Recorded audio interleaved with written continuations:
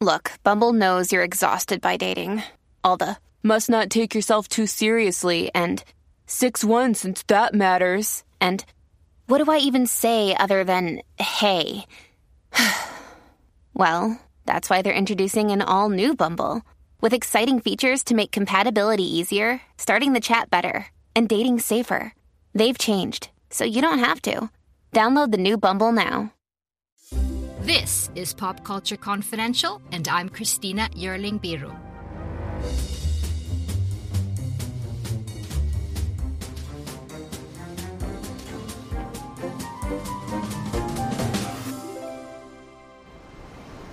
If I've done something to you, just tell me what I've done to you. I just don't like you no more.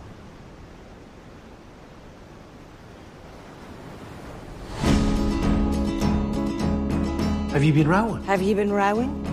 Have we been rowing? Well, you are rowing. It does look like we're rowing. You can't just stop being friends with a fella. He's dull, Siobhan. But he's always been dull. Maybe this whole thing has just been about getting you to stand up for yourself. How are you, fatty? Dancing with your dog, is it? What did you come here for? I just came to kick your door in and give you a slagging. Why aren't you talking to Porrig no more? That wouldn't be a sin now, would it, Father? No, but it's not very nice either, is it? What I've decided to do is this. I have a set of shears at home, and each time you bother me, I'll take one of my fingers off with them. Starting from now. But shush like, Porrig. You know, shush like. Yeah, I'd shush like. It's about one boring man leaving another man alone. One boring man. You're all feckin' boring. Let's just call it quits. We won't call it quits. We'll call it the start.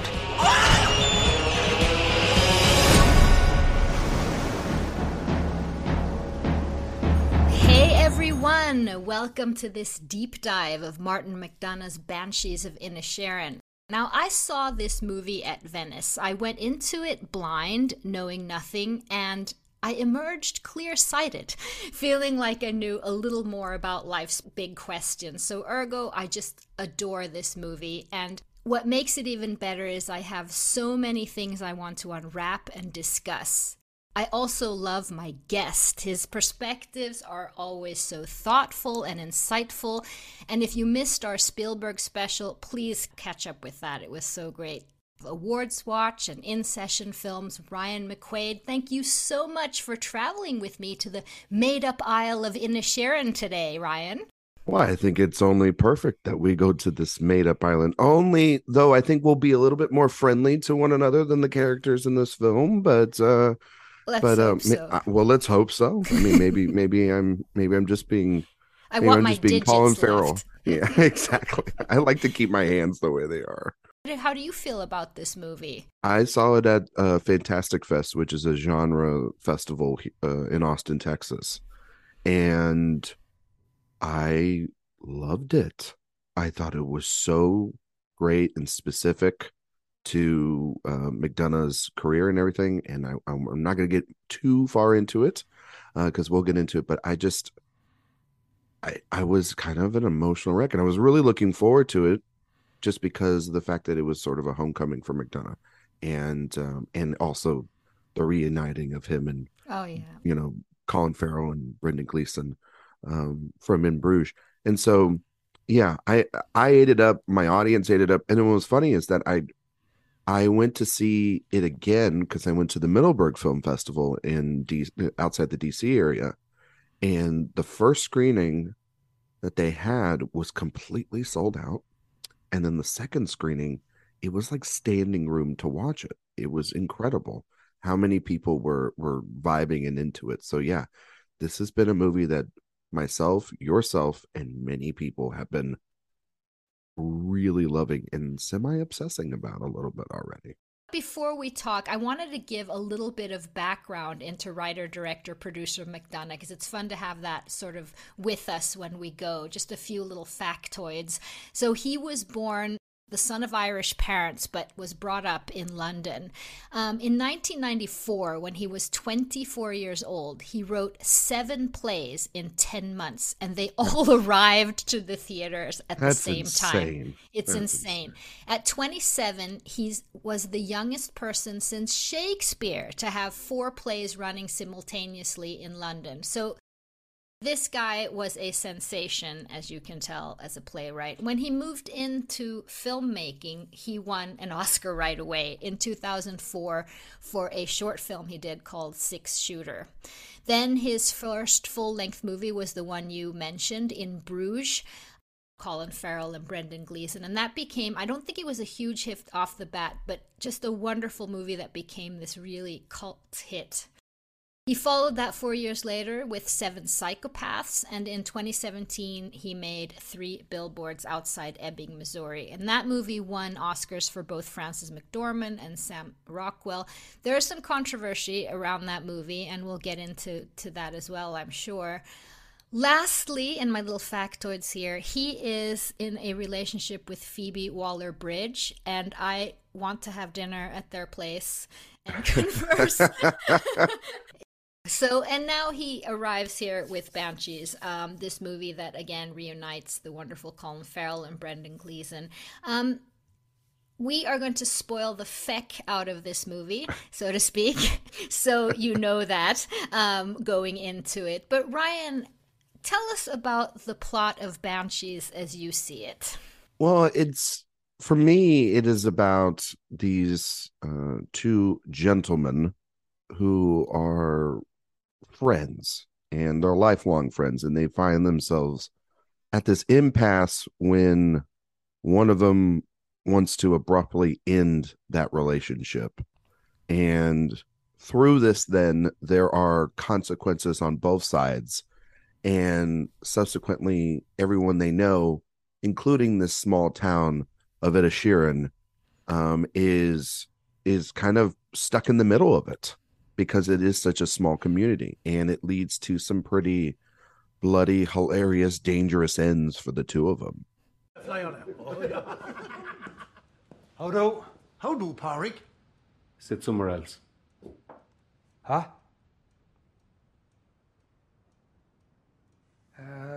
But I have my pint there, Colin.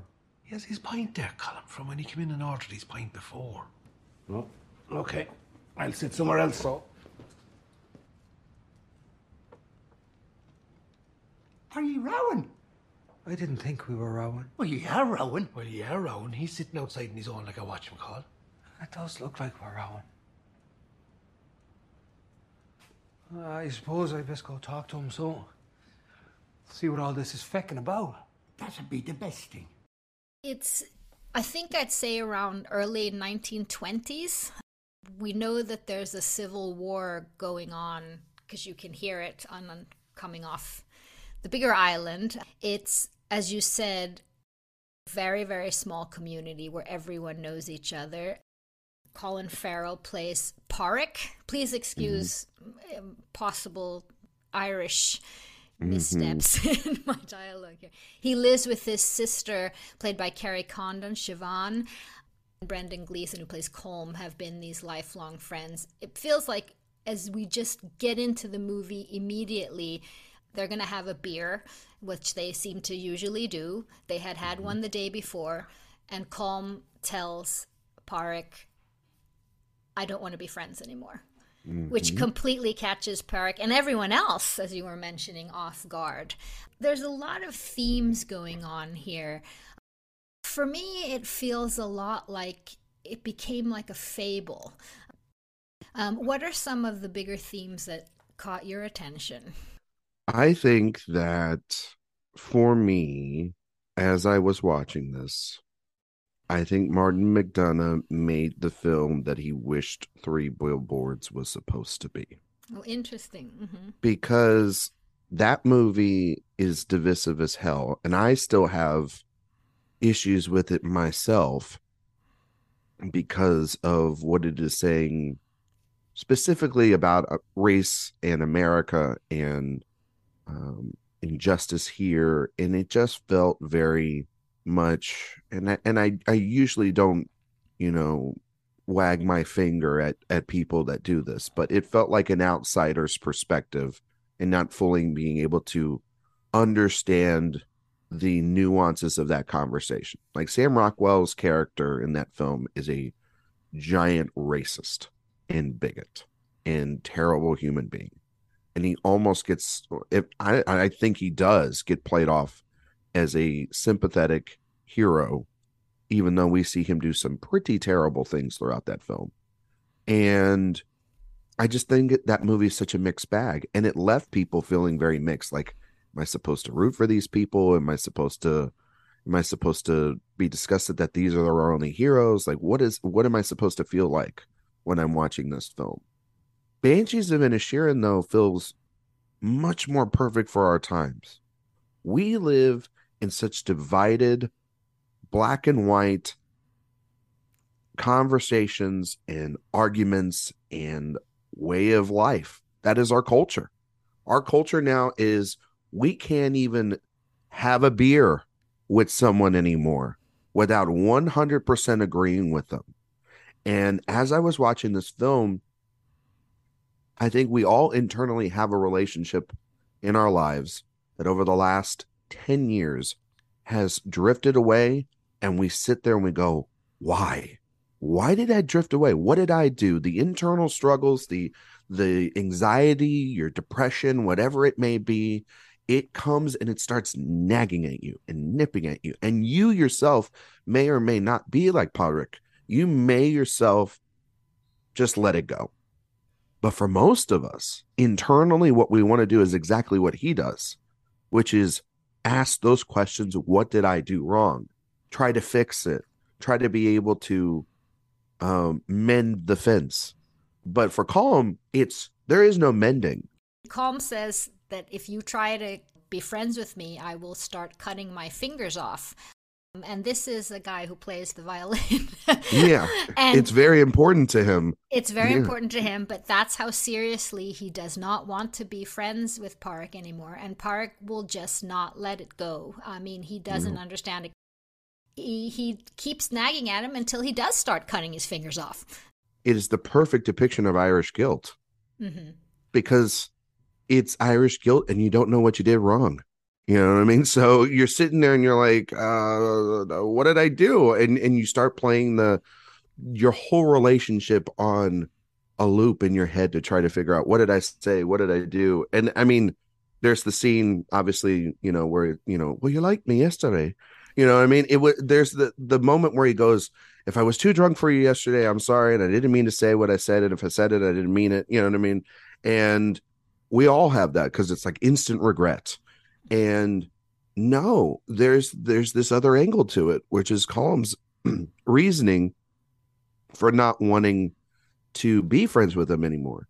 Having the realization that you are in a constant loop of having to deal with the same old, not being able to tap into your potential and recontextualizing your time left on this planet. And it feels very much like McDonagh saying, I don't have much time left either. We don't all have it. It's not an endless bound or endless bounty of time that we get. So we have to make the best of it. And we have to maybe cut out all the distractions. And one of those distractions, unfortunately, is his best friend. And so you see this very cold way of doing it. And what I love about the film is this idea of what is nice. Exactly. The idea of what is proper. And because in our world, and you know this, in our world, there is no such thing as nice. Especially here in like America with politics and relationships and even family dynamics that people have had because of, the former president of the United States or the current president of the United States or law people or, issues that go on in this country that are passed because of barbaric ideas and people divide themselves to the point in which like we're literally a couple weeks from Thanksgiving here in the States, and how many people are going to be able to sit opposite one another and have a conversation, have a beer, have especially with the a slice of midterms turkey. right there. Exactly. Yeah. This movie is like perfect slice of turkey for this kind of because of this kind of idea. And also too, it's great for like a creative, because you sit there and go, how much time do you have? Cut that out. It's also wickedly funny and violent, the way anything Martin McDonagh's ever done before. About this that I think makes it so genius is that you can bring the sort of fable-ish philosophy that you want to it. You have something like the Civil War, the theme of two brothers in the war, two friends suddenly have to turn against each other, and at the end of this movie you kind of feel like there's no going back. Then you have what you're talking about, which I think is so interesting, because Pádraic is he's so nice. He's so content in his way. He doesn't want to leave Inisherin. He likes his animals. He has his donkey. He has his horse. His sister, who's played fantastically by Kerry Condon, she wants out of here. She wants more out of life. And that's what I think that Colm comes to realize. Then you have the artist. Brendan Gleeson's character, Colm, even says, do you remember anyone in history who's been nice? We have this theme running in Tar as well this year. You know, the artist versus his art, and does a genius have to be a bully? You know, Bergman was a bully, but he's still a genius. And I think he feels like Pádraic is pulling him down. Then you have the theme of guilt, which is something that Martin McDonagh has been doing in Bruges as well. I mean, that's a huge theme where he, you know, kills a child. And what does it mean? Why are we choosing what we're doing with our chosen professions, in that case, being hired killers? And of course, male toxicity. This is the way they deal, and that's what his sister is so good at seeing through and saying, all of you are boring and all of you are faking assholes. And I just think he weaves into the script and to the actors so simply and so much like a fable that you're just following along, because you don't realize that he's actually going to start cutting every single finger off his hand. No, yeah. You don't see that really coming. You think you're like Pádraic. You think it's like a joke. Of course he wouldn't do that. Of course he wouldn't do it, because he loves his violin. He's been, practicing, and kind of almost doing it right in front of him, almost, because he doesn't have a choice. But then you have these other characters, and I think Barry Keoghan, who plays Dominic in this film, who is this, It's funny.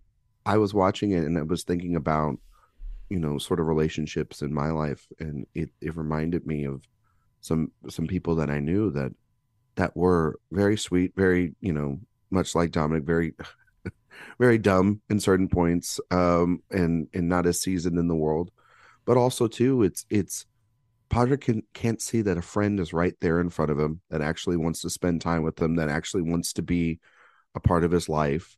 Might even want to be a part of his sister's life, to be honest with you. And because he's so fascinated by the idea of why no one wants to be with me.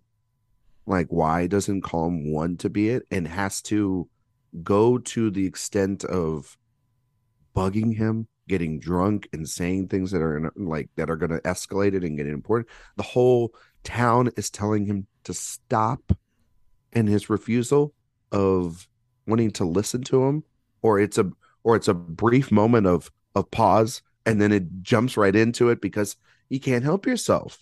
And I think too, it's so he misses Dominic. He misses that. He misses, the fact that Siobhan is he takes her kind of for granted a little bit too, and it ultimately leads to this loneliness, this isolation, this not taking what we have in this world and holding it tight, and that's right in front of us. Like, there's a scene with Dominic and Siobhan and Pádraic, and they're all there, and he's thinking about Colm the whole time, and he's not seeing that there's a table full of people there, but the issue is not being dropped, and we are all at fault for doing this. This is a very relatable thing in my life, where I can't drop an issue. And my wife is like, please stop talking about it.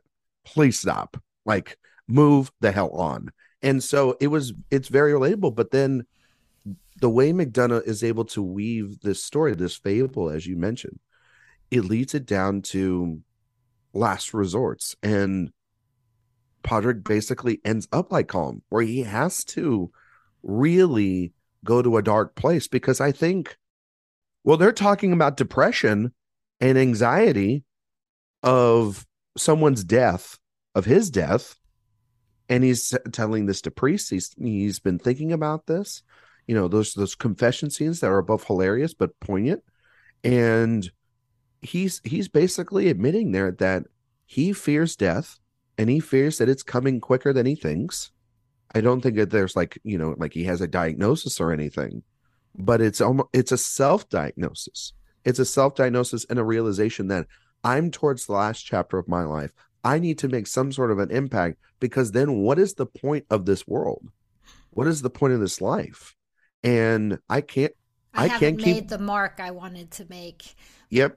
And Pádraic, who was this wonderfully nice character, is led into darkness. Yeah, he's led kind of into that darkness, and it's led into some pretty devastating parts as well, too. I mean, he has to say goodbye. And I think of those shots of him by himself in his house. That's Colm. He's by himself. He doesn't have anyone. And so then it leads to anger. And anger leads to violence, and violence leads to frustration, and violence leads to ends in which it's harmful to so many people, and instead of just respecting one's wishes, curiosity kills the cat. Mm-hmm. And then essentially it kills somebody else in this movie. Donkey. It kills the donkey. It kills Dominic. It has a domino effect. It kills their relationship. And because you mentioned it, there's this Civil War angle to it. And very much, I mean, we feel like, because we're such at arms every day, that we're on the verge of that in every country.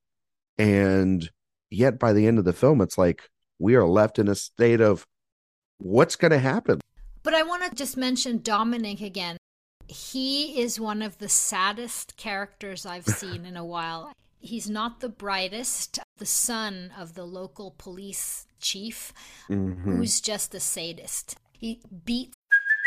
Hey, it's Kaylee Cuoco for Priceline. Ready to go to your happy place for a happy price? Well, why didn't you say so? Just download the Priceline app right now and save up to 60% on hotels. So whether it's Cousin Kevin's Kazoo Concert in Kansas City, go Kevin, or Becky's Bachelorette Bash in Bermuda, you never have to miss a trip ever again. So download the Priceline app today. Your savings are waiting. Go to your happy place for a happy price. Go to your happy price, Priceline. It's Dominic, and there's innuendo of actually sexually abusing him as well. Dominic has this beautiful scene where he seems to profess his love to Siobhan, which just gutted me. Dominic, to me, is almost a Shakespearean character who that right in front of them is someone who's actually going through total hell and who's still trying to reach out. I see it that he actually kills himself. I'm not sure how you see it. I think you can see that very differently because you don't actually see how he dies. He is, as you mentioned, a character in which, there's many worse things than losing your best friend in the world. There's actual people struggling with abuse, struggling with loneliness and depression, struggling with the idea that they are in a world that they don't understand, and they're very isolated. They're very scared. The fact that he keeps wanting to go over to Pádraic and Siobhan's house and not wanting to be with his father. His father is abusive and nasty and vile. There's a moment when we see that Pádraic tells off his father, and his father punches Pádraic, and it's the only time where the truce between these two men, between Colm and Pádraic, he picks him up and he gets him in his carriage, but then they don't speak the entire time because he knows that at that point, if he speaks to him, a digit's coming off. And it's really sad because you just want to hear them both say thank you and you're welcome for caring for them. And that's where it's like calm stubbornness is in there too. There's that Irish stubbornness that's in there as well, where it's like, I am firmly on this side and I'm not going to move. But with Dominic, he just wants a friend. He just wants the normal things in life: friendship, a love, a home, a place in which he doesn't feel as if he is the punching bag. And that scene by the lake where he confesses his love to Carrie Condon is one of the most emotional scenes of the year, because your heart breaks for him because it's so innocent. And yes, he's been a little shit the entire time in this movie. And that's kind of the point of it, is that beauty can come from anywhere. And he's an innocent person. It's not his fault. He doesn't understand. They're the ones that don't survive. Yeah, and they don't survive in that, and really, in a lot of ways, they don't survive in our world. And we talk about the tribal things and the trivial things, and his story is never told by so many people. And so it's you're right, it is Shakespearean. It's very tragic. It's the fool then meets the ultimate, emotion. And here's the thing, for Colm and for Padraig, they don't really have any emotional impact about him. To me, it's all about his father and like what, his father's guilt then at that point of what led to it. But we don't see our main characters really talk about it. Because, no, and it's obvious that everyone knows what's going on with his father and a little complicit. What he's doing to Dom. Exactly. There's also, talking about Shakespearean, there's also a character who's sort of a truth teller, an older woman who basically predicts what's going to happen at the end. What do you make of that character? Very Macbeth. Yes. Right? Very much very leaning into those Shakespearean things. It's interesting because she kind of just starts off as this old woman that they're really don't want to run into because she's crazy, but then they hide behind walls when she's coming. There's a method to the madness, is that she's almost like the death toll. She's ringing a bell anytime that's around her, and I think it's an interesting device too, because she is essentially the person that they don't want to see, which is death. And that's lingering throughout this entire film, especially even for Colm. And that's funny, is that she doesn't really go near Colm a lot in the film. It's Padraig, it's Dominic's father, it's Siobhan, it's everybody but the man who is afraid of death. You know what I mean? And in the beginning of the film, she predicts that 2 will die, right? Yeah, because of this feud. And we think it's going to be the main players, but it's actually our supporting players, and one of them's not even human. No, which is, I think, one of the most another one of those most devastating things is what happens to Jenny, because that is the last straw, and it's the most innocent of Jenny all. Is the dawn. Yes, it's the most innocent of them all, and the way in which she leaves the film is just, you sit there as an audience, and my audience did, I don't know about yours, and just went, oh my God, how in the world did I not see that? Almost like a Knives Out twist, and B, just feel so devastated. It's very much that's why I think it's his best work since In Bruges on the screen, because of the fact that it reminds me of how I felt in Bruges. There are moments when you are watching this film and you're going along, and like you said, you're laughing, and then you're in pure shock, you're sad, you can't believe it, and by the end of it, you really have to, you can't give an instant reaction to this movie. I think anybody does, they're No, they're just sort of doing the film a disservice. This is one that in a long line, like you mentioned, Tar, where this year where we've had a lot of lingerers, movies that you need to sit down and think about.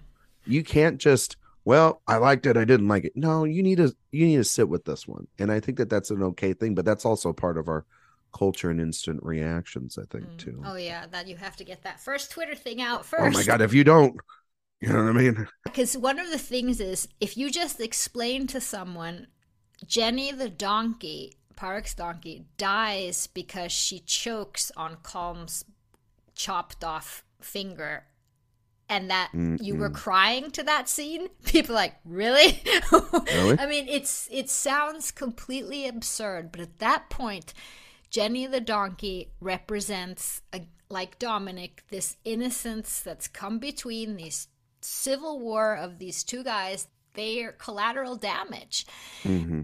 When Martin McDonagh's good at that, he's an absolute master. Yeah. Of this absurdity mixed with emotion. Well, also that relationship too with Jenny is one of the key elements as to why Colm doesn't want to be Padraig's friend anymore. He's tired of hearing of these bloody donkey stories about your donkey shit, you know, and what it looked like. And it's the mundanity of having to hear those conversations over and over and over again. And yet you're on an island where none of y'all can read other than Siobhan, and you have where nothing Colm other than himself dances with his dog. Yeah. And it's not like he hates animals. You know what I mean? It's the fact that he's triggered by the fact that Padraig is content with the life that he has. And that's why he doesn't want to leave. That's why he's actually kind of okay with Siobhan leaving, to be honest. He doesn't put up a fight, or he doesn't get angry. It too, but he's not jealous of that because he's content. And I think that there's something that Colm sees in that elevates his depression, and also the fact that I mean, he does know that he's talented. He does know that he could have been someone with his music, and now he doesn't have much time left. He should have pursued that. Yeah, and I mean, and then there's the idea of that he doesn't have other friendships. He doesn't have a whole town where people really like him, because Padraig is sort of considered a little bit more simple. And that's okay, you know, to be, you know, he's just an innocent guy, you know. Well, Padraig thought it was okay. Yeah. Now all of a sudden he has doubts that he exactly his own simpleness. But also too, when we have things that break out of our routine, when we break, you know, when he gets up, has breakfast with his sister, maybe does a little bit of stuff there, goes with his friend to the pub every single day. And they may be talking about the mundanity of life, but most of life is mundane. Most of it is those conversations about, you know, oh, you know, the goat crapped in my house, or, oh, you know, she made a bad dinner, or, oh, you know, I tripped and fell over this hill, or something stupid. Like, there's not a lot of elegance. And you know, and I think that, you know, Colm is a jealous person a little bit when it comes to it. He's also understandable of wanting to capture as much time left as possible, and has regret there. And I don't think he means to hurt Padraig in any sort of way, but the way he's doing it is to coming to that conclusion of cutting off completely instead of weaning it off a little bit. But that's because he knows that wouldn't work with Padraig. I mean, well, I and see it's not working here. And then it doesn't work in the film the way he does it either. So there's no way of really doing and it. That's why because, he feels he's stuck. Exactly. And that's what makes Siobhan, his sister, that really knows that there's a life outside of Inisherin, that I have to read and educate myself and not just be in these petty bullshit. I mean, she loves her brother so much. Mm-hmm. Quite recently, we understand they've lost their parents. It's just the two of them. Mm-hmm. It's not like Colm's like, I'm going to leave the island and play my fiddle. He could have just left. Doesn't cut his fingers off. Take your fiddle, go and go. Yes. But in a lot of ways, it's like what Siobhan says. You're all dull. You're all boring. And he just wants to torture people with his own depression. Exactly. I think that's the thing about Colm too that not a lot of people are talking about is the fact that he could have been like Siobhan. He could have left. He doesn't leave. I think he sadistically likes the attention, likes doing this in a weird way because it gives him something to be angry about, something to point his frustration out in the world on, and he does it to his innocent friend because he knows him well enough to be able to take it out on me. I mean, there's the drunken monologue that Colin Farrell has one night, and it's where Colm himself really starts to respect the fact that he's telling him, you're finally standing up and speaking out for yourself. And then the next morning, he doesn't remember a thing of it. And for that brief moment, you think Colm's going to forgive him. They're going to go back to the way things were. He's going to understand, and it doesn't happen because he apologizes, because he's nice. And it goes back to this thing of, if you're an artist, do you need to be nice? Well, I think if Colm was a character now, yeah, you need to be a little bit nice because history is not kind to those that are, the way that we get revisionist, I think a little bit nowadays, history is not kind to those who were treating others poor. And I think that, you mentioned Bergman. I mean, Hitchcock is another person that is deeply somebody that over the years has been reevaluated as like, yeah, he's a great director. He's a giant, he seemed like a giant piece of shit. You know what I mean? And so, I think also too, yeah, it's about putting that grief and that pain on others and not even maybe knowing it or thinking it's okay. And I think of those scenes in the confessional as ones that I'm like, the priest understands that like this, you're not getting any better, by doing this. And he even admits it too. It's not very nice, is it? And he doesn't even listen to the priest, who is the person that kind of inspired him to get the idea of going into the music and making something about himself too. So he's a very complex and interesting character, other than I just don't want to be friends with you anymore. There's a lot of layers to it. He's very complicated and interesting, but also not, because, I mean, compared to Siobhan, what he really is a coward. I mean, he could have left, and she's leaving. For a woman, especially, to pick up and leave. And I think that he's also just feeling incredibly calm. I mean, frustrated with himself, and it's too late. And I didn't do what I should have done with my life. Well, you're right about Siobhan too, because of the fact that she is educated.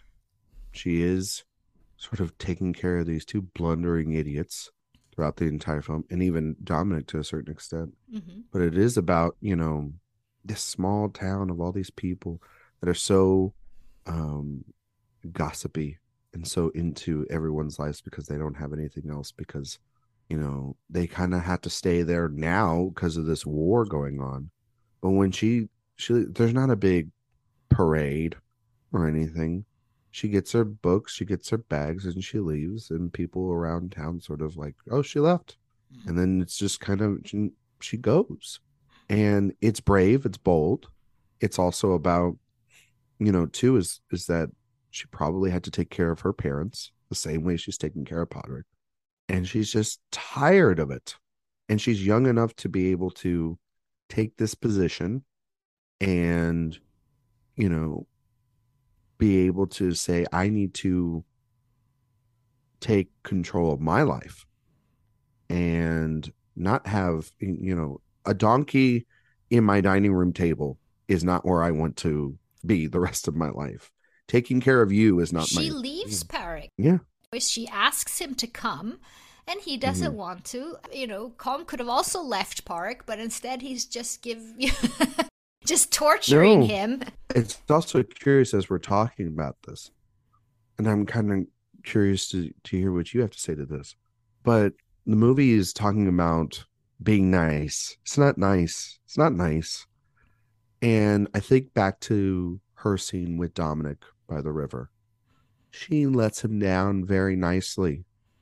And look what niceties do to somebody.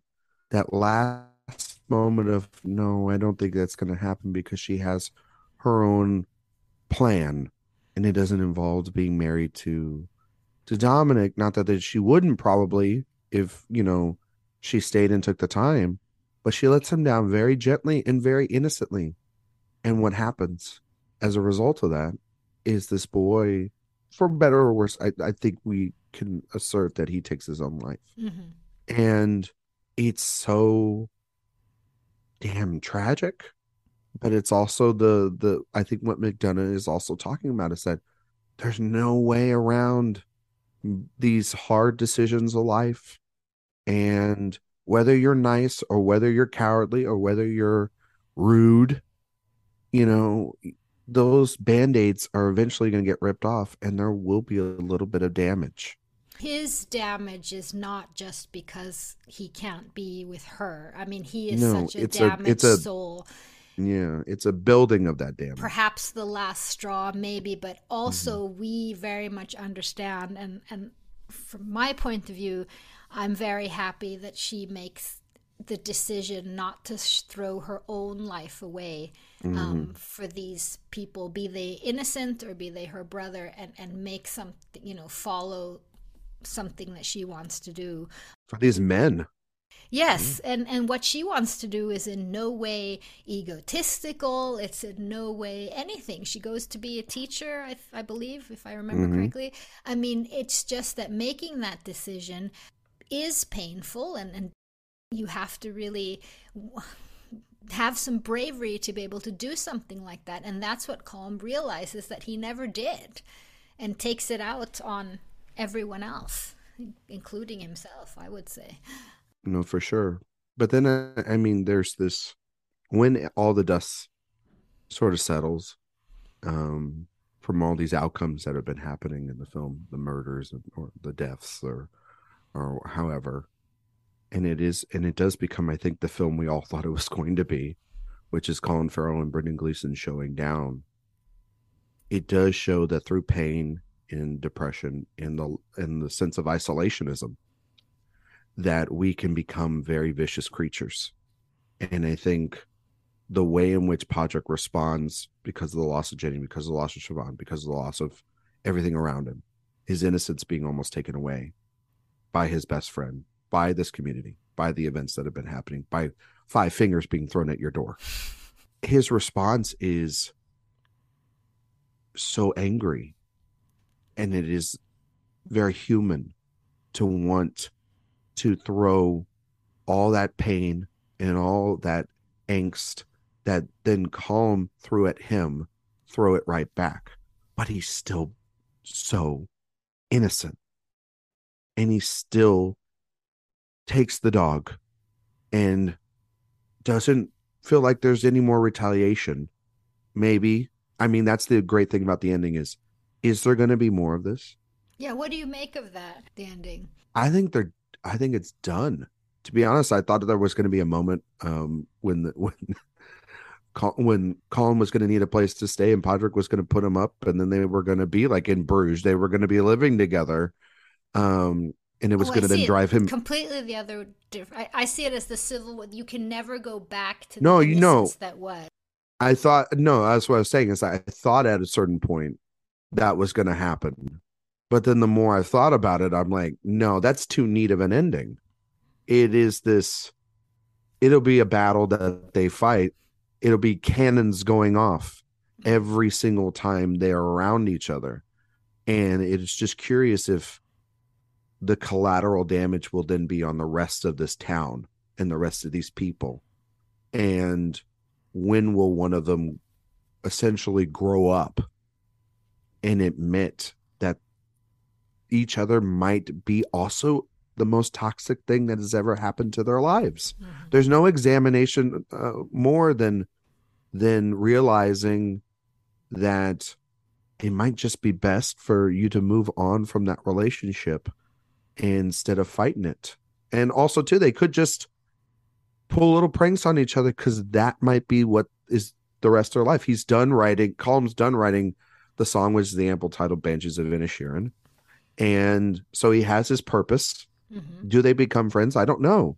It's kind of hard when you kill one's pet, and then you kill one, and then you burn someone's house to the ground. You literally burned yes. wood, essentially burned a bridge. You know what I mean? So I don't know. You sort of start thinking that maybe this will be a turnaround for him, but it's not. Well, it's the same thing about Podrick. It's like after the first finger, you didn't think to stop. You know what I mean? Like you didn't. And I love also too is there's that great scene with the dog, with his dog, where the dog takes the shears away because he knows what's about to come.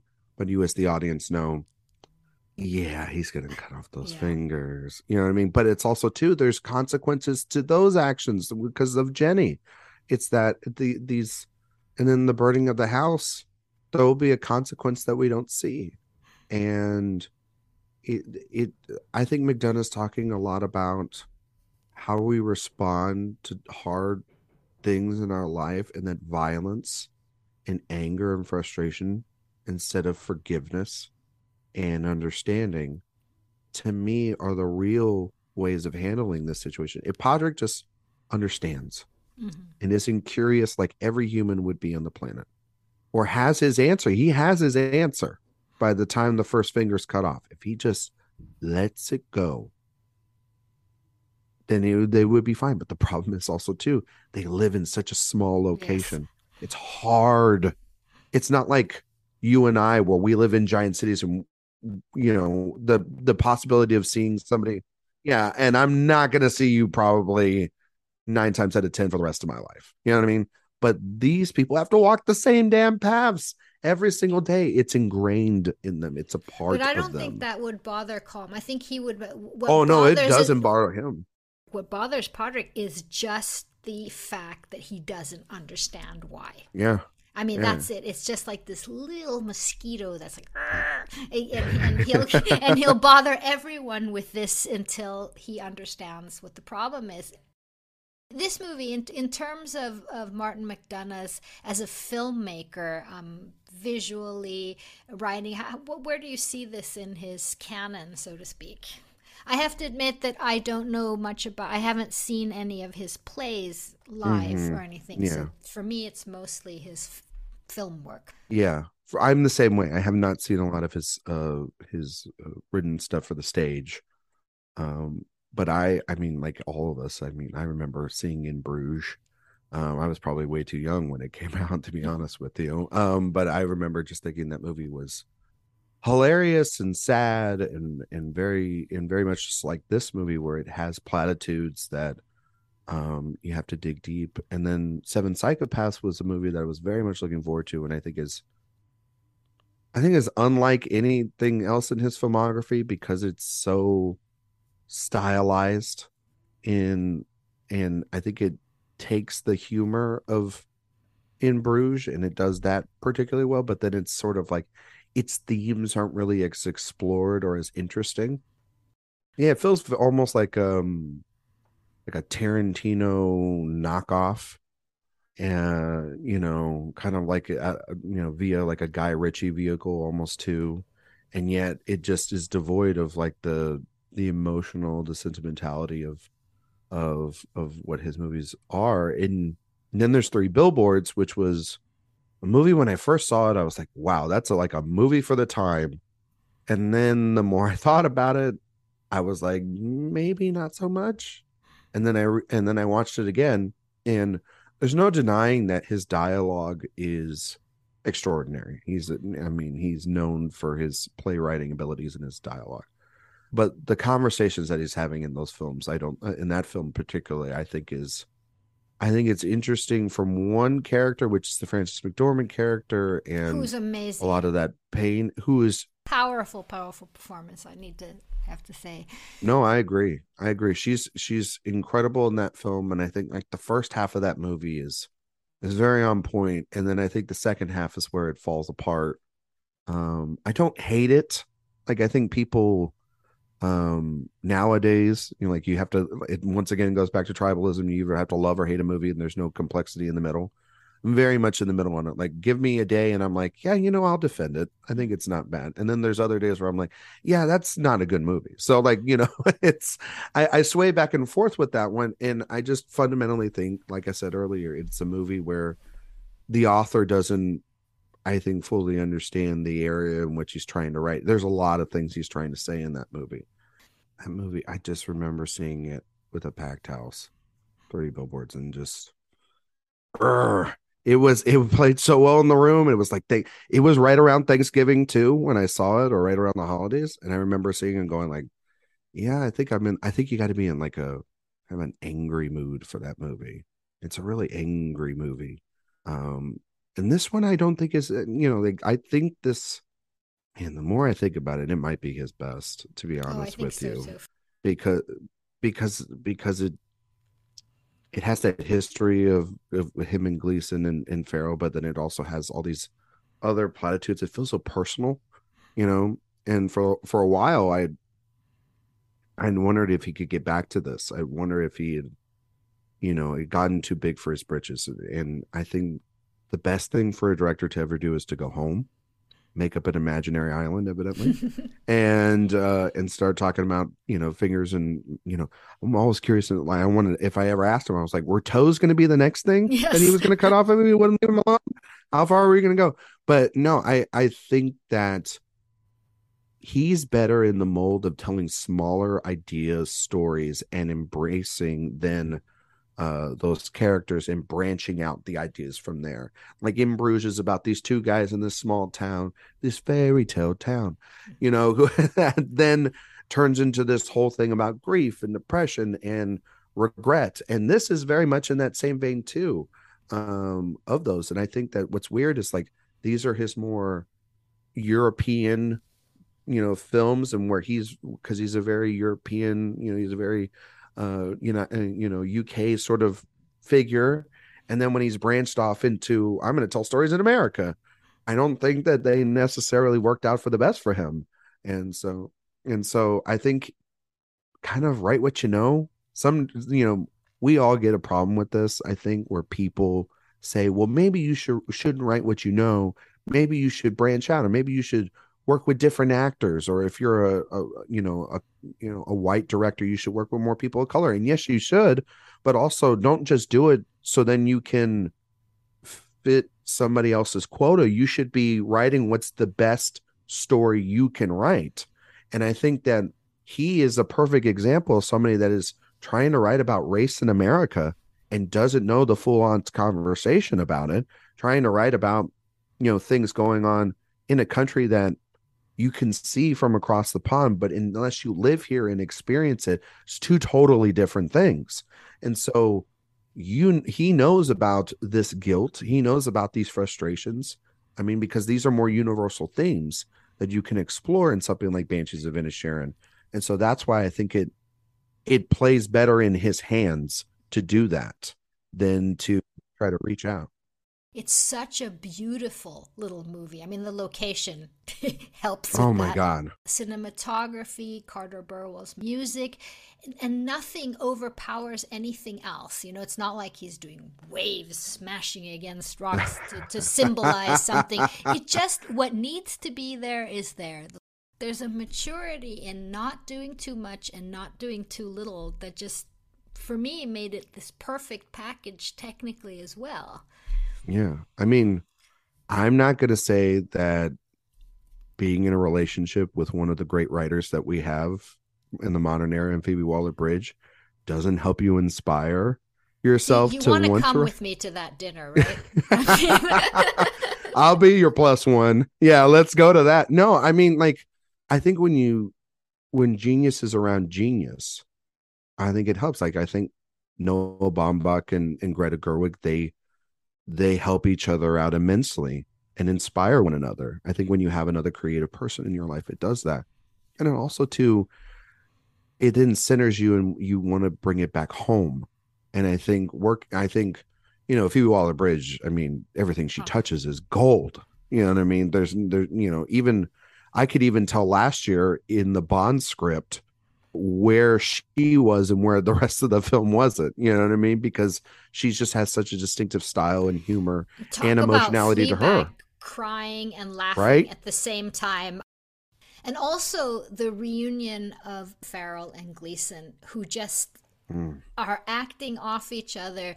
And just seeing them on the talk show circuit and these interviews they've been doing, that these two seem to just love each other. I'm so glad that Colin Farrell and Brendan Gleeson, that they're back together with McDonagh, because I mean, maybe they should just work together in general, because that's when it all I'm fine with seems to click. It all seems to click. But they talked about on the circuit, I think I saw them with Stephen Colbert, and they talked about how they almost were going to play method this entire time, of not talking to one another. And I think the first day they got on set, that sort of squandered and squashed. And good. And I was like, thank God, because what a miserable experience that would have been to go method on this one. But weirdly enough, like, I don't know if you felt like this, but because they're such close friends, because McDonagh and them have this great relationship together, there was always that tinge of winkness that I felt like they're going to wink to the camera a little bit, or they're not going to go too hard on one another, even though that these characters are very hard, because it's like, there's these best friends in real life. It's very hard. You understand Colin Farrell immediately. You're like, what? We know this is your almost a father figure for you. It's your buddy. What's going on? Yeah. Like, what are you doing? They're so good in this movie too. It's an embarrassment of riches. And you mentioned Carter Burwell's score, which is just incredible. The Ben Davis's cinematography, which it's kind of hard to make a movie in Ireland look bad, but the way in which it's done here, and almost like, even though they're on an island, it feels so enclosed at times. It's almost like there's only few places to escape. And so the tension, I think, between the conversations really build up. And I think the clothing, the production design, it's insane. Just like but it's all detailed. It's all detailed to these characters specifically. And it's across the board. It's his best work to date. Before I end up, to talk a little bit about how you feel about its awards chances, is there any theme or anything that we skipped over that you wanted to talk about? Or I think ultimately the movie, maybe this is the final thing I take with by the end, is that even though these two are going to possibly fight for the rest of them, deep down inside, I think by the end there is a different point of view for Colm, in that I think he now understands that his friend is experiencing the same things that he is going to. So maybe there is reconciliation. There's going to still be a lot more fighting. Will there be a ceasefire? I don't know. There's a ceasefire by the end of this war that's going on in this country. But is there a ceasefire amongst these friends in a while? I don't know. Time heals all wounds. And so I like that he doesn't wrap it up. I like that he leaves it like that, because most of these issues don't resolve themselves, quickly, if ever. So yeah, I think it's such an interesting movie. It really is. Yeah, and another thing I thought about a lot the weeks after seeing it is try to not live your life with any regrets. Yeah. So what do you think of its awards chances? I'm going to put this out today. I think this is going to be the Parasite of the year on the Oscars. There's a lot of incredible movies. There's Tar and there's this, but I have not met anyone who does not feel so many feels from this movie and has so much to say and just falls in love with these characters and is shocked and elated. The same way I felt that people were talking about Parasite and the run up to it, that everyone wanted to talk about it and everyone thought it was good. The script, these two actors, I think it even could take a Best Picture. Because I don't think it's divisive. I think Tar is divisive. It's the Fabelmans that's there that you and I talked about last time that I haven't seen yet. That could be the sort of also the feel-good movie of the year. But I think it has a really big chance. I think that you are dead right about this movie. I've had a feeling since I've seen it. I think we were very close to him winning Best Picture the last time for Three Billboards Outside Ebbing, Missouri, but that movie was divisive. And Shape of Water that overtook it because of its more traditional, even though it's like, it's a woman having sex with a fish kind of movie. That movie, when you strip it down, it's a Beauty and the Beast sort of love story. So it's not.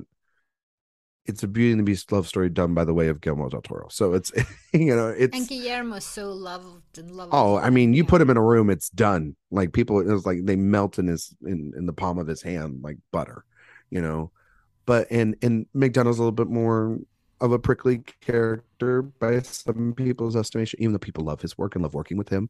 It's one of those like you gotta get to know him. Once you get to know him, then you'll love him, sort of thing. And also the movies have themes, of rape and race, things like that. Which it was a not the hard one to chew. Loving a fish is chewable. It's I see what you did there. I think this is that hopefully I will be seeing the Fabelmans very, very, very soon. So I can, and then maybe we'll have a conversation about that, and I will have to report back. But I can say this is that right now I've been having this feeling that the Fabelmans is the biggest placeholder for so many people. Now, for me, I have gone against the grain all year. My early prediction still remains the same. I have Women Talking winning Best Picture. I think that that's a movie that is not divisive either, and has, is as relevant as a movie as you can, especially in the United States, with the reversal of Roe v. Wade and everything. Like this movie is, I haven't heard anybody say a bad thing about it other than like some color grading issues, which is like, get over yourself. Like, what is the movie saying? And if you're paying attention to what it says, then I think you'll be fine. But I agree with you. Banshees of Inisherin falls in a category of films that I've been at multiple film festivals, both awardsy and non-awardsy people, and they've absolutely ate this movie up. And I think it is extremely accessible. I think there is a world where it is a massive contender for original screenplay. I mean, obviously, you're going to go up against Tony Kushner and Spielberg for The Fabelmans and the Daniels for Everything Everywhere All at Once, which I think is that film. A lot of people feel like that is the movie in which, everyone is putting their eggs in the basket of like, that'll be the Parasite of this year. And I'm more inclined to see that that Everything Everywhere All at Once is it's like, oh, it's good that got the nominations, but it's very hard for a movie like that to get embraced entirely by the Academy. I could be wrong about it, but it's one of those this one feels more like in their wheelhouse. And I have Brendan Gleeson right now winning supporting actor. I think Colin Farrell in a just world would beat Brendan Fraser for best actor, because I'm not as big a fan as The Whale as others are. I still like Fraser a lot in the film, but I think the depths and platitudes that Farrell is doing in this movie is extraordinary. And he's also had a fantastic year in his career. You have his supporting turn as the Penguin in the Batman, which he's great in. And then you have After Yang, the Kogonada film, which he's extraordinary also as well in that film. And then you have this where it's just like, dude, stop making good performances in the year of 2022. It's embarrassing. And he's due, and you can say that Brendan Fraser is due as well, but then that's an incredible comeback story narrative. Mm-hmm. But I think this one has humor. That warmth and humor between these absurdities and between the tears is something that I really think may give it the edge, and may give a performance the edge as well. Women Talking does surprisingly have some moments of humor in it. but it's a little bit like a reprieve during these beautiful, elegant conversations that Sarah Polley's writing in this screenplay. But then there's also this screenplay that McDonagh's writing here, where he's got those same platitudes of grief and despair mixed with this humor. And it's in, I don't know, people I've talked to as well, nobody hates this movie. No.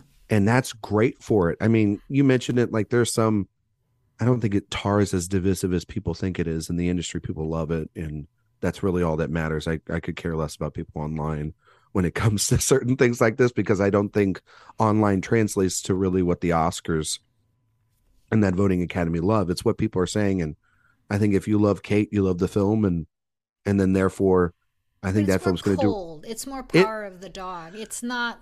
I don't know. I don't know, because people, but also too, like that doesn't matter. I'm not saying it's going to win Best Picture, but I think it matters from the standpoint of like being a movie that people have on their top 10 list, and people go back and think that one's also a lingerer.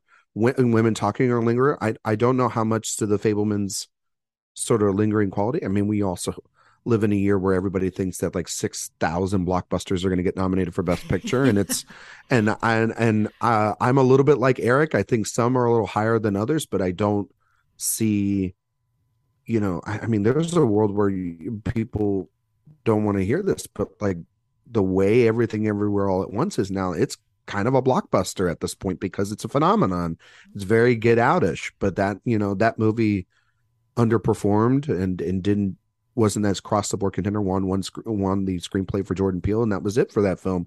And I think people need to be cautious of the fact that while a movie like Everything Everywhere All at Once has its absurdity, has its emotions and everything, it's not necessarily as grounded as a movie like Banshees of Inisherin, and that plays better for Academy voters than the movie with butt plugs and dildos, yes, and sausage and sausage fingers. So it's so, but also I really in the category that I think it could show a sign of strength, besides production design, which I think is really good, and the cinematography and Carter Burwell's score, which is very much high up there.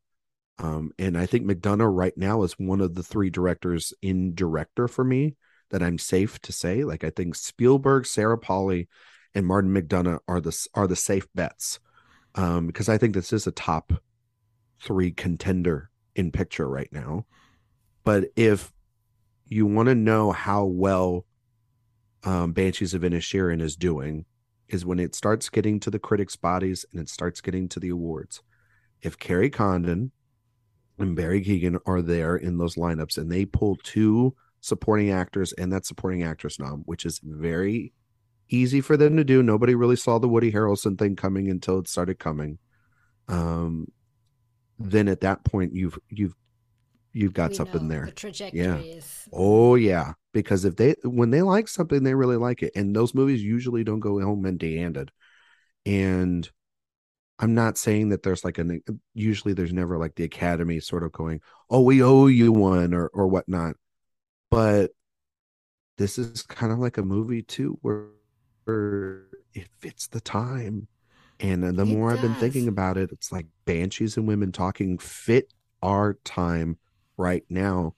And I think the best way to award Spielberg and the Fabelmans, in my mind, and this is pre-seeing it, is director, because it's such his project and everything. But in terms of picture, it's going to be hard pressed to see anybody put this low on their ballot, and that places really well for it. And it's also an embarrassment of riches, because all the movies you're talking about, if Everything Everywhere All at Once wins the Oscar, we're living in a if that wins, I gotta say, we've people have been sort of maligning this year, like we've had some really good movies coming out that people are going to see, like the Fabelmans. Everybody's up in arms about that, at how much they love it, and Women Talking, and obviously Tar's out right now. This film, Banshees of Inisherin, Decision to Leave, which is another film that I absolutely loved. And then if Everything Everywhere All at Once is able to pull the full year on campaign, because it would be a full year from one South by Southwest premiere to when the Oscars happen, it is the weekend of South by Southwest again. I mean, that would be an insane run unlike anyone's ever seen. Then there's the wildness of what if a blockbuster wins? What if it's Top Gun Maverick? You know, and I know that I love Eric. I love you, Eric. But, you know, we've been a little bit low on the blockbusters right now just because we don't know. But that one also, name a person who's hated Top Gun Maverick. You know what I mean? So, like... I think that's at play. And also just the fact that the Oscars have come to this point where we're seriously discussing movies with flying dildos and butt plugs and people cutting their fingers off to make a point about life. They're changing. They're changing right in front of us every single year. I mean, yes, Coda wins Best Picture last year over something like Power of the Dog, but they think that movie's very important, and it is a very important film. You know, and it's not a green book by any stretch of the imagination. For me, like, there are better movies in that lineup, and I wish that those would have won. But Coda is not a terrible movie. It's not one of the worst movies to ever win Best Picture. See Tom Jones. You know what I mean? So, but within that, you get Nomadlands and Parasites and Moonlights and Spotlights and Shape of Water. So it's like it's. I think we're in that kind of realm where there are 5 or 6 movies that are some of the best reviewed films of the year, and if those win Best Picture, you know, I think that'd be great. But I also know people live kind of like these characters in Banshees. They live in a tribalistic, taking a side sort of world, and they'll pick their sides. And it's already been kind of insufferable. I've seen some of it online, and I shake my head because it's like, you know what? Maybe you do deserve Banshees of Inisherin to win. So then you can watch that movie and understand exactly how you're talking about movies as a commodity, but also as an awards commodity, instead of just talking about them like you and I have today, or like Eric does with me or whatnot. Just enjoy the movie first. The award stuff, we'll get to that later. You know what I mean? So, but yeah, if Banshees does win, I'm going to give you all the credit for saying it out loud, but also we get that dinner with Phoebe. And Martin, and you and I will. And then Eric will be on the outside of the glass of the restaurant, going like, "Let me in," and we'll be like, "Oh, sorry, we have already ordered drinks. It's too late." You know. Ryan, thank you so much for another really fun conversation, and it's going to be exciting to follow this straight line trajectory to all kinds of good things. Yeah. No, it's oh God. It's going to be so crazy. Yeah.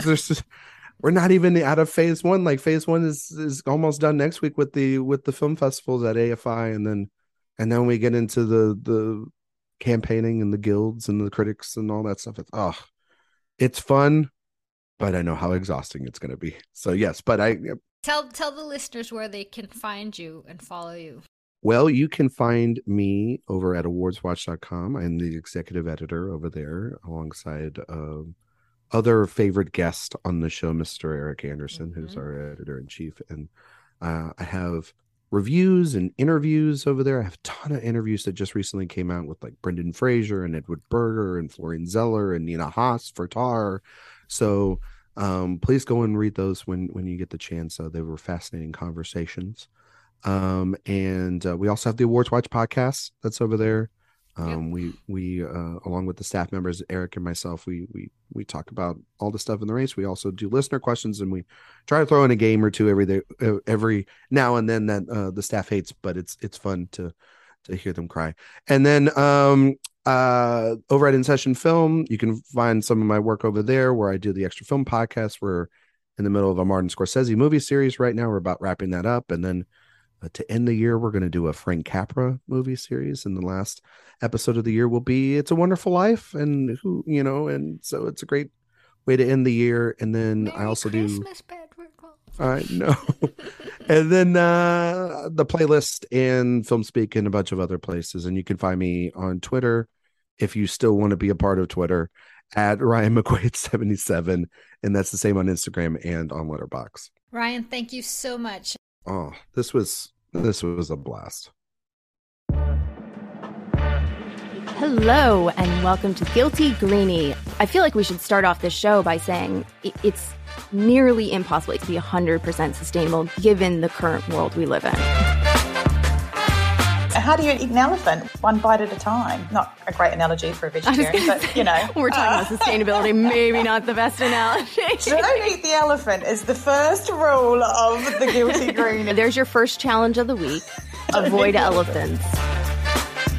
What they used to call frugal is now considered sustainable. It's such an aha moment. Frugal to sustainable. You can save money and help the planet. That's going to be our new tagline for sure. You can find Guilty Greenie on Apple Podcasts or whichever podcast platform you prefer. And join us in tackling the Guilty Greenie challenges. Until then, stay curiously green.